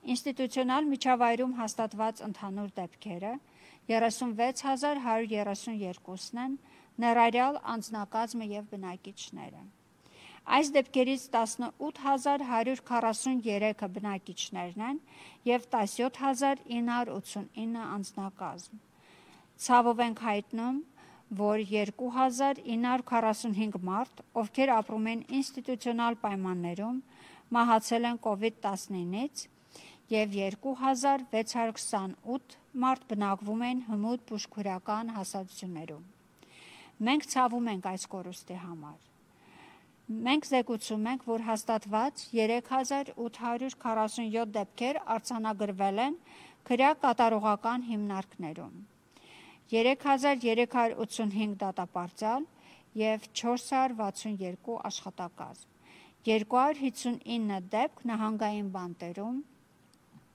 193 բանտարկյալ եւ 66 աշխատակազմ, 759 դեպք ֆեդերալ բանտերում, 742 բանտարկյալ եւ 17 աշխատակազմ, 159 դեպք անչափահասների հաստատություններում, 73 բանտարկյալ եւ 86 աշխատակազմ։ Եվ Լոս Անջելես շրջանի արձանագրված բոլոր նոր դեպքերի զեկույցը կարող եք տեսնել առողջապահության վարչության կայքում publichealth.lacounty.gov հասցեով։ Ավելի քան 2.8 միլիոն մարդ տեստավորվել են եւ արդյունքները զեկուցվել են Լոս Անջելես շրջան, որից 9%-ը դրական են։ Վերջում ես ուզում եմ ընդունել, որ վաղը ձեռք լվանալու գլոբալ օրն է եւ այս ծառայում է որպես հիշեցում մեզանից յուրաքանչյուրին, որ ձեռնարկվել է COVID-19-ի փոխանցումը կանխելու համար։ Այս վիրուսի տարածումը դանդաղեցնելու մեր գործիքները ներառում են ոչ միայն ձեռքի հաճախակի լվացում, այլև ֆիզիկական հեռավորության պահպանում եւ կտորի դիմակ կրելը, երբ գտնվում եք տանից դուրս եւ ինչպես նաեւ մեկուսացում, երբ դրական եք, տեստավորում եւ կարանտինացվում 14 օրերի ընթացքում։ Դեռևս արկա է COVID-19-ի մեծ փոխանցումը մեր համայնքներում եւ Լոս Անջելես շրջանը շարունակում է մնալ ամենասահմանափակ Tier 1 կարգում մեր նահանգում։ Մենք սկսում ենք տեսնել դեպքերի եւ բռնկումների համեստ աճեր։ Եվ չնայած դա ակնկալել, քանի որ ավելի շատ մարդիկ գնում են աշխատանքի եւ զբաղվում իրենց անձնական կյանքի այնպիսի գործողություններով, որոնք շփվում են ուրիշների հետ, դա մտահոգիչ է եւ դանդաղեցնում է մեր վերականգնման ճանապարհը։ Մենք պետք է շարունակենք անել այն, ինչ գործում է։ Մեզանից յուրաքանչյուրը ամեն օր հնարավորություն ունի ճիշտ ընտրություն կատարելու, որը նվազեցնում է COVID-19-ի տարածումը եւ կյանքեր է փրկում։ Շնորհակալություն։ Thank you. Now the remarks in Korean. 안녕하십니까.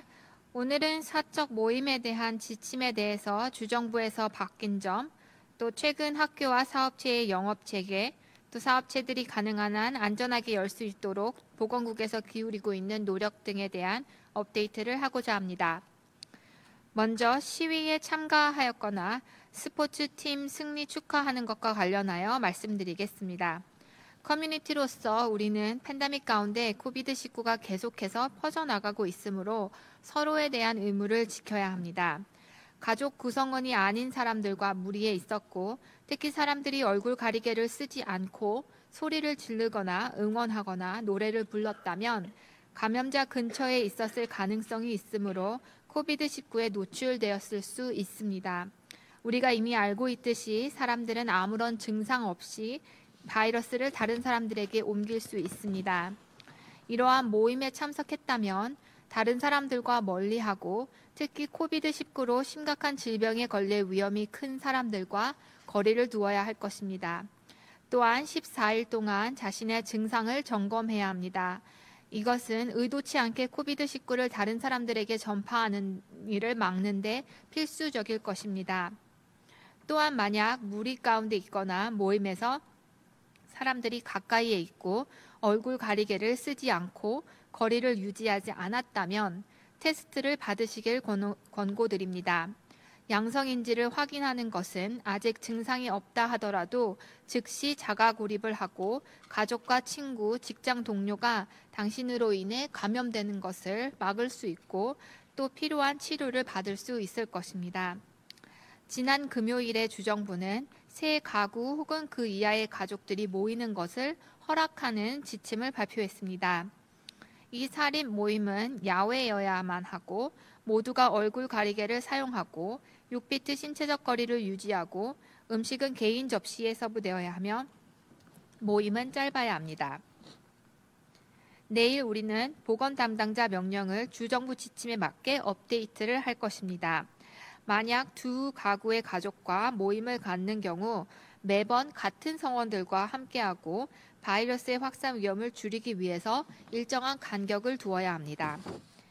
하나의 가구는 시설의 그룹 생활, 즉 기숙사, 협동단체, 여학생 클럽, 주거 케어 시설을 포함하지 않습니다. 또한 상업 그룹 생활, 즉 하숙집이나 호텔, 모텔을 포함하지 않습니다. 중요한 것은 자신이 아프거나 코비드-19의 양성 결과를 받았거나 양성인 사람에게 노출되었거나 노출된 것 같다면 어떠한 사적 모임에도 참석하지 않아야 합니다. 보건 담당자 명령에 따라 큰 공공 이벤트나 모임은 야외에서 모인다 하더라도 여전히 금지되어 있음을 알려드립니다. 보건국은 카운티 내에서 직장 내에서의 발병을 추적하고 사업체들이 요구되는 프로토콜을 따르도록 돕기 위해서 많은 노력을 기울이고 있습니다. 고용주는 자신의 사업체에서 안전 프로토콜을 모두 시행하고 3개 이상의 케이스가 나오면 보건국에 보고하도록 요구되고 있습니다. 보건국은 그 고용주와 팔로우업을 하면서 보건 담당자의 명령에 따를 수 있도록 도와주고 직원들이 자신과 가족을 감염으로부터 보호하기 위해 할 수 있는 일들에 대해서 조언해 주는 일을 하고 있습니다. 보건국의 감시관들은 매일 사업체들을 방문하면서 그 사업체에서 요구되는 감염관리 프로토콜을 잘 지키고 있는지 확인하고 있습니다. 감시관들은 사업체 주인과 프로토콜을 검토하고 부족한 점을 확인하고 필요하다면 벌금과 위반 티켓을 발행하고 있습니다. 프로토콜에 있는 4가지의 요구 조건, 특히 소독 계획이 있는지, 직원들의 얼굴 가리개를 사용하는지, 손님들이 얼굴 가리개를 사용하는지, 그리고 신체적 거리두기를 표시하는 것에 표시를 사용하는지입니다. 신체적 거리두기 조건의 준수율은 85%로 상당히 높은 편입니다. 8월 말에서부터 벌칙금을 발행하기 시작했었는데 이는 고용주에게 프로토콜과 사업체에 맞는 실제적 도움을 오랜 시간 베푼 후에도 따르지 않을 때 그러하였습니다. 10월 6일까지 131개의 위반 티켓이 발부되었는데 대부분 헬스장과 종교 장소에서 많은 위반 티켓이 발부되었습니다. 우리는 코비드-19 안전 준수 자격 프로그램을 통해 모든 사업체들에게 무료로 트레이닝을 제공하고 있습니다. 이 프로그램은 고용주와 직원들이 자율적으로 참가하여서 코비드-19 감염 관리 프로토콜을 배우고 그 프로토콜을 시행한다는 것을 스스로 자격을 증명할 수 있게 해줍니다. 지금까지 2,481개의 사업체들이 트레이닝을 받았고 증명서를 받았으며 2,714명의 직원들이 무료 트레이닝을 완수했습니다. 이제 LA 카운티 내에서 학교의 영업직에 관련한 업데이트입니다. 카운티 내의 모든 학교들은 현재 필요가 많은 학생들을 위한 대면 서비스를 위해 영업 재개를 할 수 있습니다. 지금까지 837개 학교가 특수 학생들을 위해서 대면 수업을 제공하였는데 72%가 공립학교, 15%가 차터 학교, 13%가 사립학교였습니다. 17,000명의 학생들과 10,000명의 스태프들이 학교에서 수업을 하고 있습니다. 이번 주까지 샌게브리엘과 사우스베이 할버 지역에서 가장 많은 학교들이 문을 열었습니다. 보건부는 TA와 질병관리 통제를 제공하는 전문가들로 된 팀이 있어서 영업 재개를 하는 모든 학교들에게 전화와 사이트 방문을 하고 있습니다. 현재까지 특수학생들을 위해 영업을 재개한 학교들에서 학생들 중에서는 발표된 케이스가 없었고 스태프들 중에서는 손가락 안에 드는 수가 양성 케이스였습니다. 각 상황에 따라서 스태프들 중에 양성 확진자는 고립되고 밀접 접촉자는 격리되었습니다. 스태프 중에 양성 확진자가 있었던 학교는 3군데인데 플로노이 초등학교, 다이말리 고등학교, 바필드 초등학교가 있었습니다. 3개 혹은 그 이상의 케이스가 있는 학교의 리스트를 보건국 웹사이트에 게시할 것인데 현재까지 그런 학교는 없었습니다. 10월 10일까지 보건국은 TK에서 2학년생들의 대면 수업을 위한 신청서를 62개 받았습니다. 몇 신청서는 미완성이었기 때문에 필요한 모든 신청 조건을 제출하도록 학교들과 접촉을 하고 있습니다. 신청서가 접수되고 나면 슈퍼바이저 디스트릭에서 그 주에 받은 신청서들 중에서 무료 혹은 디스카운트 급식을 받는 학생이 많은 학교 순으로 한 주에 30개의 학교가 다시 문을 열도록 허락될 것입니다. 5개의 슈퍼바이저 디스트릭 가운데서 공평하게 그 수가 나누어질 것입니다. 그럼에도 그 주에 남아있는 자리는 무료 급식을 받는 학생이 많은 학교들에게 슈퍼바이저 디스트릭과 상관없이 주어질 것입니다. 그 주에 선택되지 않은 학교들은 다시 신청할 필요가 없는데 그 다음 리뷰에 고려될 것입니다. 리뷰 과정은 2에서 3주 정도가 걸리고 캘리포니아 보건부와 함께 상의하에 결정될 것입니다. 학교는 영업 재개 전에 신청서가 허락될 때까지 꼭 기다려야 합니다. 학교들은 필요한 영업 재개 프로토콜에 따라서 감염 관리, 거리 두기, 코홀팅 과 관련된 지침에 따라야 합니다. 이제 현재 상황에 대한 업데이트를 말씀드리겠습니다. 오늘 22명의 사망자가 있었음을 발표하게 되어 유감입니다. 5명은 80세 이상, 그중 4명은 기저질환이 있었습니다.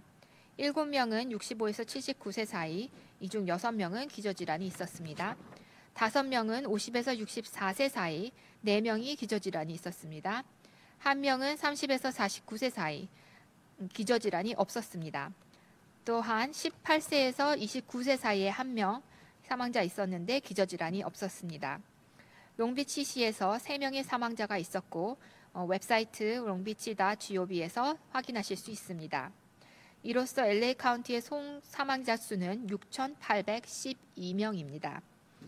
인종과 민족성이 알려진 6,413명의 사망자 가운데 51%는 라틴 계열, 23%는 백인, 14%는 동양인, 10%는 흑인, 1% 미만은 하와이 태평양섬 원주민, 1%는 기타 인종이었습니다. 오늘로써 1,349개의 케이스가 보고되었습니다. 이로써 총 케이스 수는 28만 5,016개입니다. 롱비치시에서 12,471개, 파사디나시에서 2,655개 케이스가 있었습니다. 노숙자 가운데에서는 1,889개의 케이스가 보고되었습니다. 코비드-19로 인해 현재 720명이 병원에 입원해 있으며 27%는 중환자실에 13%는 인공호흡기에 의존해 있습니다. 현재까지 280만 명이 테스트를 받았었고 양성 확증률은 9%입니다.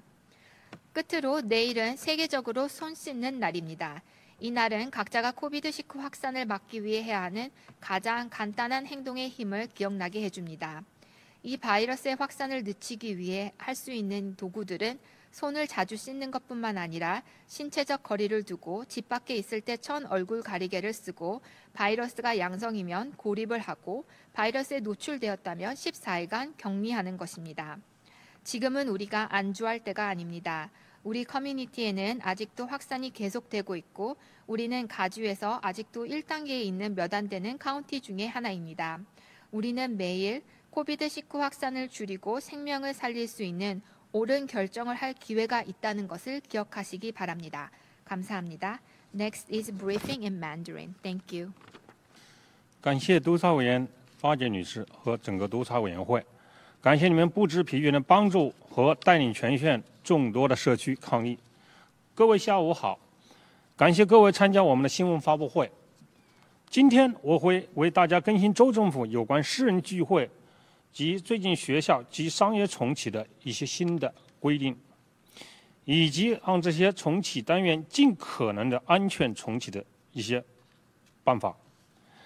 但我首先要谈谈庆州我们的球队的封冠以及相应的庆州游行。作为一个社区，我们一定要牢记，我们居住在一起，相互依赖，在这个史无前例的时刻，我们一定要记住各自的义务。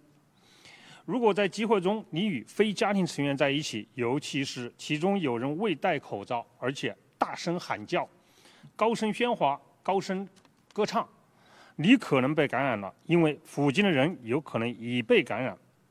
我们已经知道，无症状感染者也能传播病毒。如果你参加了大型聚会，记住在聚会后一定要远离他人，尤其是那些感染后可能患重症的人群，并对自己连续监测14天，这样可以确保你在不经意间把病毒传染给他人，尤其是你生活中比较脆弱的亲人。我也建议在你参加聚会并与不戴口罩的人亲密接触后去做下检测，即便在没有症状的情况下，如果检测呈阳性，你就可以及时的隔离，以保护你的家人、朋友或同事，保护他们免遭你的传染，而且你也可以及时得到治疗。上星期五，州政府更新了私人聚会的标准，允许不超过3个不同家庭的相聚，而且只能在室外相聚，聚会者都要佩戴口罩，而且保持6英尺的物理距离。聚会食物只能盛在一次性的容器里，而且聚会的时间不能过长。明天我们会更新我们的居家安全令，来反映州政府的这一新规定。我建议，如果举行私人聚会，最好另外2个家庭不要变更，这样3个家庭不同的聚会，在不同的时间就形成了一个小圈子，来防止病毒的传播。单个家庭的定义并不包括集体性的居住单元，像大学的宿舍、兄弟会、姐妹会或家庭看护单元，也不包括像居住单元、旅馆、汽车旅馆及商业单元。而且一定要记住，如果你出现症状，测试呈阳性或报了给呈阳性患者，千万不要参加私人聚会。再次提醒，居家令不允许大型公共聚会，即使在户外举行。州政府的所有指令都重申了这一点。工作场所的爆发及罚单开出的更新。延缓 COVID-19 社区传播的重要一环是个人和企业都遵守居家令。在我们重启的道路上，随着更多的开启或更多的活动，公共卫生局正严密跟踪工作场所的爆发情况，也加大了执行各种重启指令的力度。第一个图，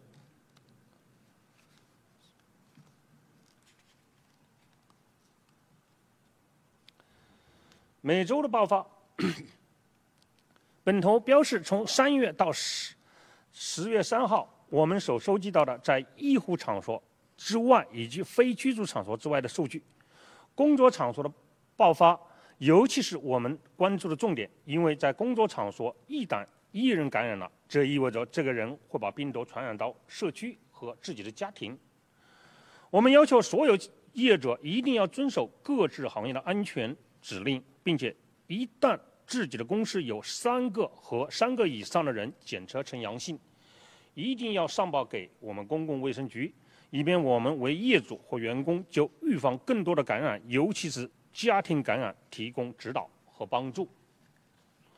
这个图形将工作场所分为6类，顶端的红线表示一般的工作场所，这类场所包括大部分工作场所，如仓储、必要办公场所、零售及制造场所。在7月大爆发以后，类似病例、像病例、住院人数及死亡人数的大爆发，工作场所爆发数量在一直下降，当然也伴随着很多商业的关门停业。类似上面红线所表示的一般工作场所的场所，图中白色代表饮食场所，包括餐厅、食品包装厂、食品加工厂、杂货店以及与食品有关的商业。我要指出的是，我们已对最近在一般工作场所爆发的病例的增加做了相对的调查。从9月6号到9月19号这2星期，有23起爆发，这是自6月以来最低的。但从9月到10月初，爆发病例又有所增加，达39件之多。这是因为更多的商业在重新开放。我要感谢那些将爆发病例的情况报给我局的一些业主。我们的目标是在重启的过程中，将爆发的病例控制在最低。在爆发初期，如果业者也能告诉我们，我们就可以帮助业者采取措施，以预防更大的爆发。最关键的是，早期介入也能够让员工更安全，也更健康，而且有助防止关闭整个企业。Next one， 各行各业的违规分类。公共卫生局的检查员每天都在光临各类商业，以督促他们遵守各项指令，包括控制感染的规定。检查员和业主一起熟悉各项指令，找出遗漏，当必要时给不守规定的业主开具罚单。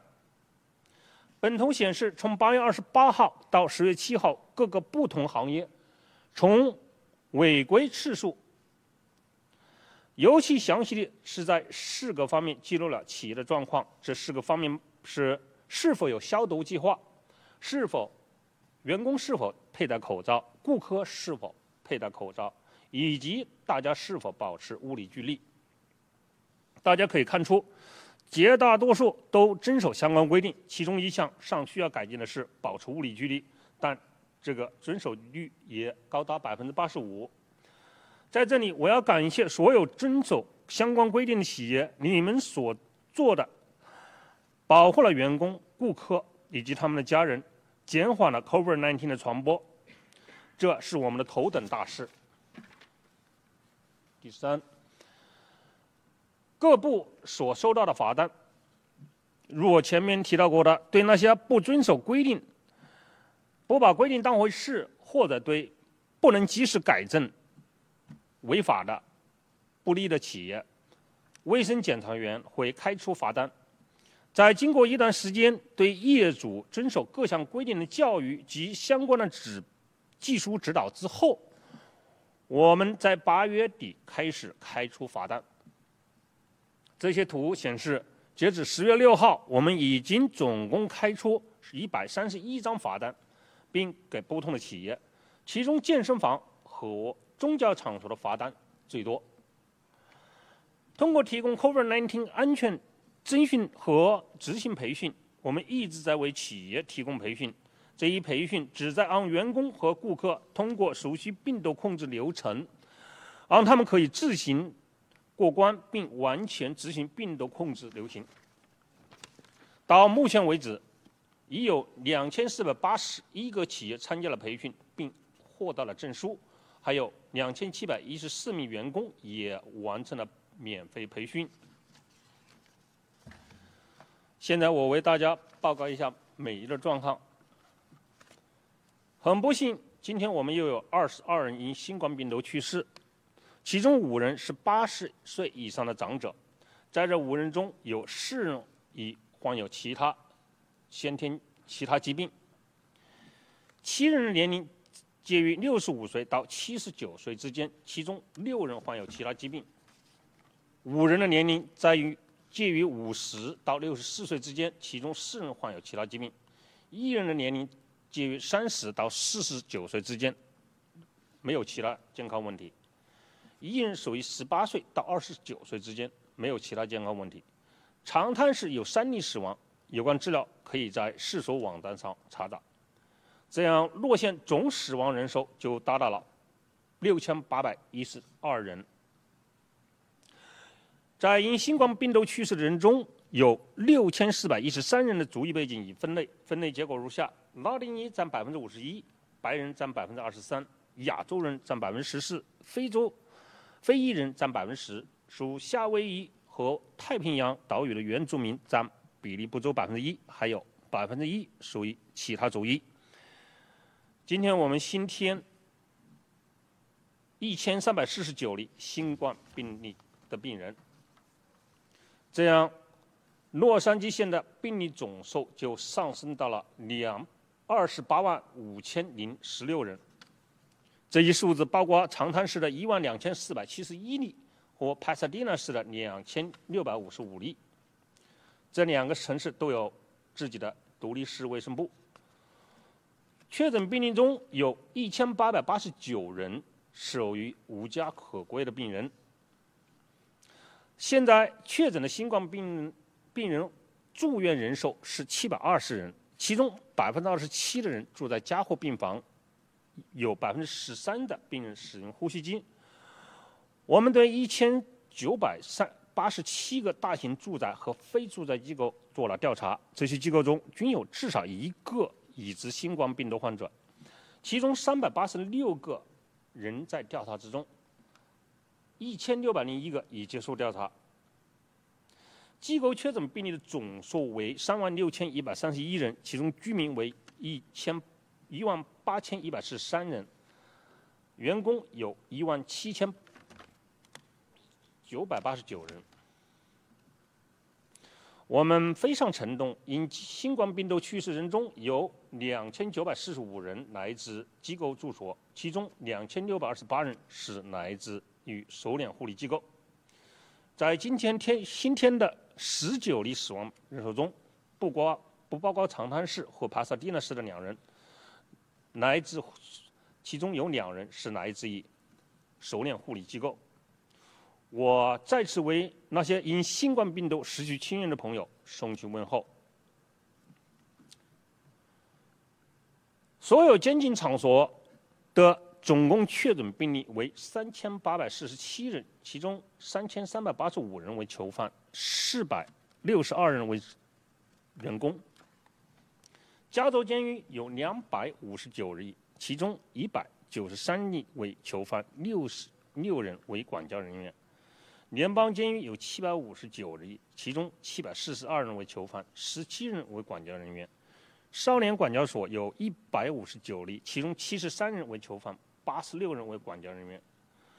到今天为止，洛县有280万人已进行了新冠测试，累计呈阳率为9%。结束前，我想告诉大家，明天将是全球洗手日，这将提醒我们，这样一个简单的动作可以帮助我们每一个人阻止新冠病毒的传播。我们知道，除了洗手之外，其他工具还有保持物理距离、出门佩戴口罩、当测试阳性后要进行自我隔离14天。现在还不是我们自我骄傲的时候，现在情况是我们的社区仍经历大量的 COVID-19 病毒的传播，我们仍是少数几个人处在最严梯层的县之一，而且我们又看到了病例如爆发有所增加。尽管我们预知已随着更多的开启和活动的增加，病例会有所增加，但这种增加也会影响我们的重启。Thank you. That concludes for today. This episode of LA Public Health was produced by the Los Angeles County Department of Public Health. Our department is nationally accredited by the Public Health Accreditation Board and is committed to protecting and improving the health of over 10 million residents in Los Angeles County. For more information about DPH programs and services, visit publichealth.lacounty.gov and follow us on social media at LA Public Health. My name is Steve Baldwin, and you've been listening to the LA Public Health Podcast.